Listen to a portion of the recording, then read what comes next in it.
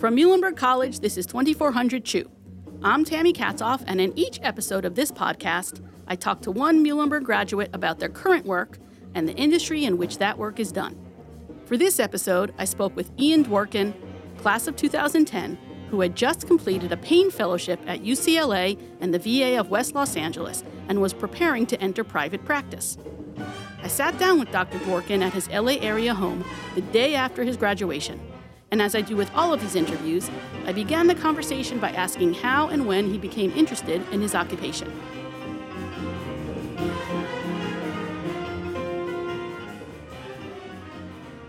Well, I think it was kind of a gradual transition from my time back in high school with my interest in science and in medicine. Found that was a passion that I had, and through my time at Muhlenberg, I pursued the pre-medical curriculum in biology and just happened to really love it and was really drawn to it. And I had a lot of great mentors there and great professors that helped guide me through that process, which is sometimes a very stressful time in many students' lives, and helped me kind of see the light at the end of the tunnel. Mm-hmm. And when I made it through my pre-med requirements, I became more engaged in what it meant to be a physician, shadowing different physicians, pursuing some clinical research, and just trying to understand what it would be like to be a practicing physician while I was at Muhlenberg. And that really confirmed for me that my path was the right one for myself and led me to apply for medical school. And I was lucky enough to be accepted to Jefferson Medical College in Philadelphia,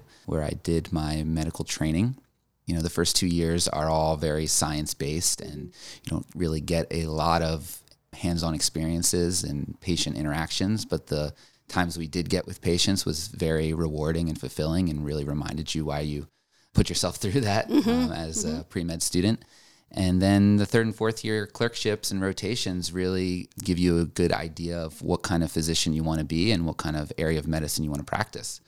I was particularly drawn to physical medicine and rehabilitation, or PM&R, through my third year clerkships. And I was really drawn to the field because it combined a lot of areas of medicine that I was interested in, namely internal medicine, neurology, and psychiatry, some aspects of that, as well as orthopedics, their focus on muscular and bone conditions.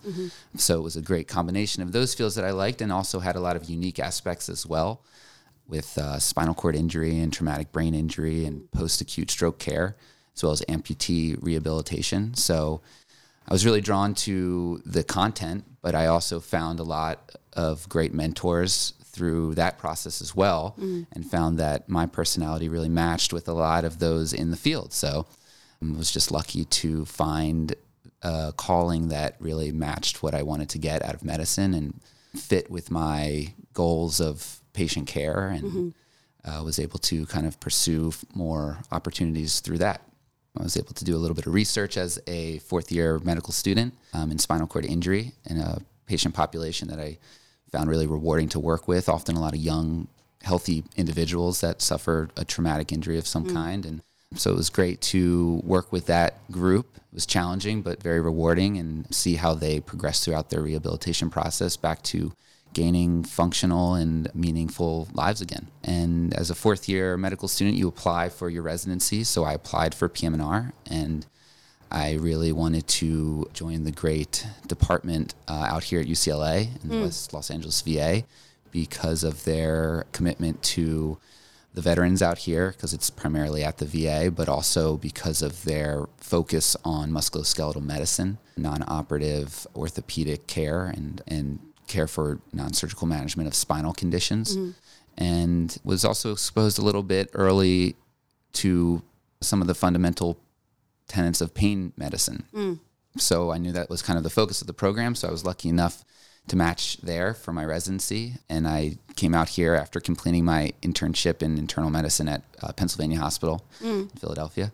So came out here and really enjoyed my time in PM&R residency and all the great folks that have been there. And again, wonderful mentors to kind of help guide my interests along. And I kind of fell into pain medicine because it was something that was a big focus of our program. And realized that it's extremely challenging, but also very rewarding field. There's a lot in the news about pain medicine and opioid crisis going on. So it's great to be able to learn about the dangers and how to kind of work with patients on avoiding those dangers and kind of negotiate the difficulties of pain. I also was really drawn to more of the procedural side of things, doing epidurals and some of the other technology that's out now in pain medicine. And it's a very evidence-based field. So getting involved with research was another kind of fun aspect to my residency training program, and found that I ultimately wanted to go into pain medicine as a fellowship. So I applied my, third year of residency and was accepted into UCLA's and the VA's PM&R-based pain medicine fellowship, which is an ACGME accredited pain fellowship that's 1 year long. So I was able to stay really at the same institution and continue working with the faculty that really helped mentor me during my time, and really had a wonderful year, and I'm grateful to have learned everything that I did. And here you are. And here I am now today. Graduated. What would be something that people would be surprised to know about pain that you know that they don't? Great question. Surprised to know about pain. Well, everybody obviously knows about the physical manifestations of pain. You put your hand on a hot stove, you react to it. That's how the body works. And that's why pain is a good thing in some ways. It tells your body that there's danger around. What's interesting is when you start thinking about chronic pain, the pathophysiology of chronic pain is very different than acute pain. There's certain pathways that can't be turned off. There's certain responses that your body learns and repeats and amplifies that is subconscious, that many people aren't aware of. And it really contributes not just to the pain response, but the suffering that comes as a result of pain. So chronic pain is extremely difficult to treat, and it's really hard for people to understand. And that's why pain medicine and having trained pain providers is so important. It's not something that you can always throw medications at. It's not usually something you can throw medications at. And to really understand how someone's reaction to pain is, you really have to identify what's causing them, not just the pain, but the suffering aspect as well. And there's a huge psychological component to pain and suffering. To best treat that, you really have to look comprehensively at a patient and more holistically at it, instead of just their hand hurts, there's something wrong with the hand. It's not always just that simple. There's a lot else that can go into that. So I think that's what some people may find unusual about pain medicine, that it's a little bit more complicated than just putting your hand on a hot stove and reacting to that. Right. In my limited scientific knowledge, I have read about people that don't feel physical pain. Do you study, and do people like you study those people? Yeah, it's really interesting that a couple case reports were just recently published about that, and it's really great how they've been able to identify certain genes that can be linked to a pain response.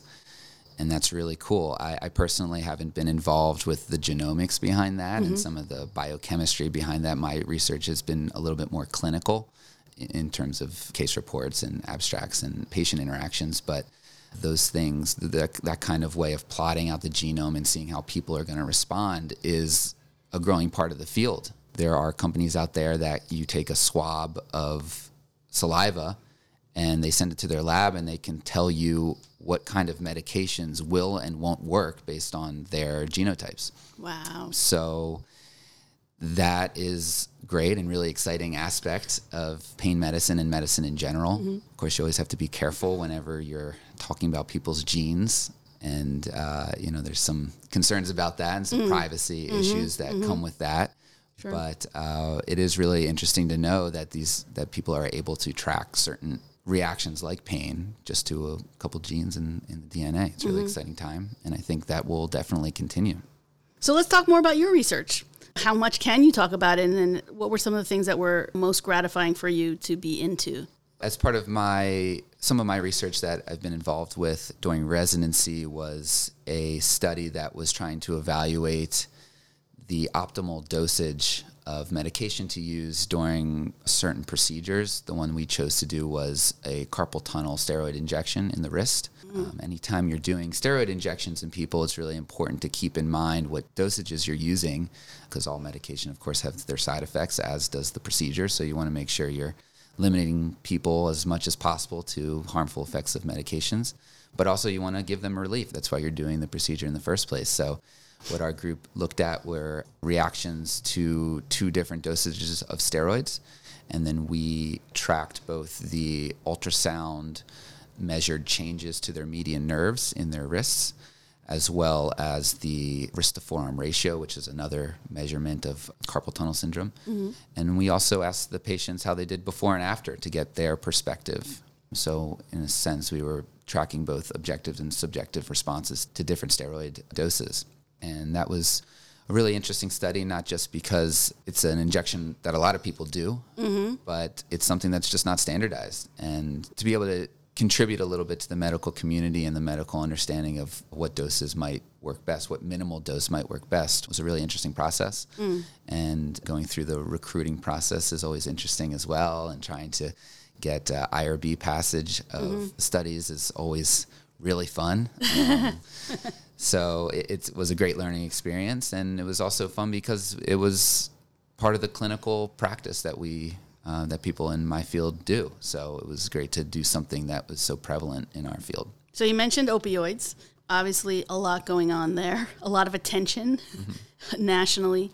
How is that attention and whatever comes after that going to affect your work in the future? I mean, I know it's going to affect it in probably more than one way. Absolutely. But can you talk about some of the ways? Yeah. We see it. We've seen it throughout our training with everything coming out about all the deaths that have occurred and how many people are overdosing on opioids, and people that have had really bad side effects and complications from opioid management. I think it's important that we understand the history of how it came to this epidemic, and when millions of people are dying from these medications, it's really important for us to not just understand what medications they're dying from, but what led them to this type of treatment. It really has changed the way we practice pain medicine, in that we're really trying to focus on a more comprehensive evaluation of the patient. Instead of throwing medications at someone that says they have shoulder pain, well, why do they have shoulder pain? What were they doing that caused it? What particular muscle is it injured? Is it torn? Is it tendinopathy? Is this something that is acute? Is it chronic? What have they tried in the past? What kind of medications are they currently on? Thinking a little bit more of comprehensively about their pain instead of just their pain itself. Pain is very subjective. All of our reactions to the same injury may be totally different. So really dialing into how the person in front of you is feeling and what's contributing to those feelings and that those symptoms, and trying to diagnose it best. And by doing that, there's a lot of ways you can treat their pain in a more appropriate manner than trying to use opioids. And that may include injections, that may include physical therapy, that may include other modalities, heat, ice, electrical stimulation, other things that you can try without having to go that route. There's also other medications you can try to use as adjuvant medications to really give people the function and the lives that they want to live. That's really the ultimate goal. At the same time, there are some cases where opioids are indicated, especially with acute pain after surgery or after a major trauma. Sure. There has been a lot of good evidence that those do help people in those situations, as well as with cancer pain as well, which can be extremely debilitating and really reduce people's quality of life. So there are times when opioids are indicated, but I think making sure that those indications are identified before those medications are prescribed. And I think also being very open with the patient about why these medications are so dangerous. I think sometimes people have preconceived ideas that, yeah, these people are passing away from these medications, but it wouldn't happen to me. I've been on this medication before. It wouldn't happen to me, unfortunately. It happens to a lot of people. Yeah. And I think just doing your due diligence and spending a lot of time with patients and educating them to the risks of everything in medicine, but especially with opioids, is really important. And it's important to keep all these different things in mind when you're doing the evaluation. Sure. So you're just now finishing up your fellowship. What is the timeline for you now? What happens next? And how does it happen? That is a great question. I wish I had an answer for that. However much you know. Part of being in an ACGME accredited fellowship, I am able to sit for the pain boards. So I'll be taking those this fall. In California, if you are doing interventional procedures, you also have to have a fluoroscopy permit. So I have to take another set of boards to use the x-ray machine for x-ray guidance for procedures, especially that we do very commonly in the spine. So I'll be studying a little bit for those. I think after residency and after fellowship, a lot of people take time off. So I'm hoping to take some time off and spend it with my wife and with my family and kind of decompress a little bit. So that's kind of my most immediate goal, is to kind of enjoy not being working full time. But my plan is to pass the boards, take some time off, and then start full throttle, hopefully after boards are done in the fall. And so that'll be in a private practice, and that'll be a very big change for me coming from an academic background, as many people are who are fellowship trained. So not entirely sure what that schedule will look like. It'll probably be a little chaotic at first, but I think as we ramp up and I'm able to see more patients, I just hope that it's fulfilling, and I hope I can change people's lives and do so in a way that will allow me to continue living the life that I want to live and be there for my family as well and work towards a fulfilling career. Cool. For Muhlenberg students or otherwise who want to end up where you are now at some point in their timeline, what advice would you give them? You've kind of found your niche here in medicine, right?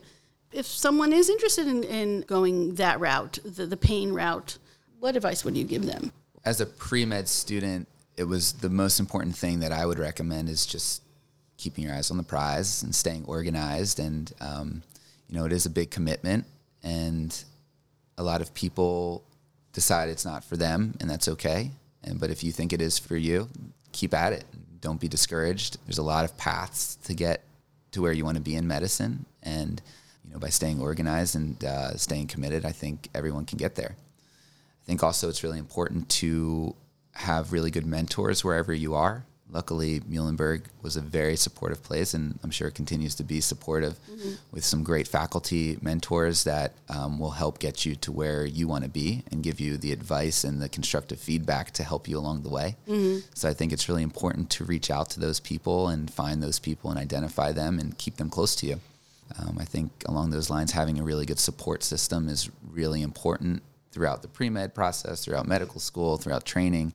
It's really important to have a good social support, not just family and friends, but colleagues that you can, decompress with after an exam or study with to help keep the anxiety low and do fun things with your free time.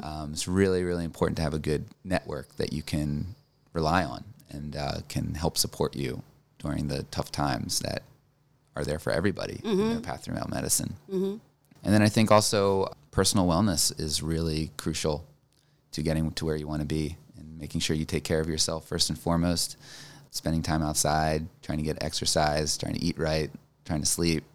All these kinds of things I think are really important to stay balanced because a lot of times when you're stressed and you're focusing on an exam or you're worried about something, you kind of get tunnel vision a little bit and you lose a little bit of perspective. And so I think practicing just daily wellness for yourself can go a long way to helping everybody achieve their goals. Thank you for that. So you've now been a part of the medical profession in some fashion for a few years now. How do you see the profession changing up till now, and how do you see it further changing as you are starting kind of on your professional leg? Well, one thing that's really exciting about pain medicine is how dynamic a field it is. It's a very evidence-based driven field. So there's a lot of technology out that I think will change the way we treat pain. In addition to just the typical, more common epidural procedures, interventional spine procedures, there's a lot more neuromodulation going on where people are putting electrical contact leads in people's epidural spaces that can modulate the pain signals in their body. Wow. Not just in the spine, but also right next to an injured nerve in their arm or in their leg, in their shoulder. A lot of exciting technology coming out to do that. So that's a really interesting and really kind of shocking technology that's coming out that's been pretty helpful for a lot of people so far, and even though it's relatively young part of the field. There's also a lot being done right now. The big buzzword is regenerative medicine. That's a big part of both physical medicine and rehab and pain medicine, utilizing stem cells and PRP and exosomes, other things that people are extracting from their own blood and injecting them into joints, into cartilage, into discs of people's spines, and getting some results. The evidence right now is still very early. There's not a lot of overwhelmingly great evidence for it, but a lot of people are still getting good results and relief from it, and it's representing another kind of step in the care of pain.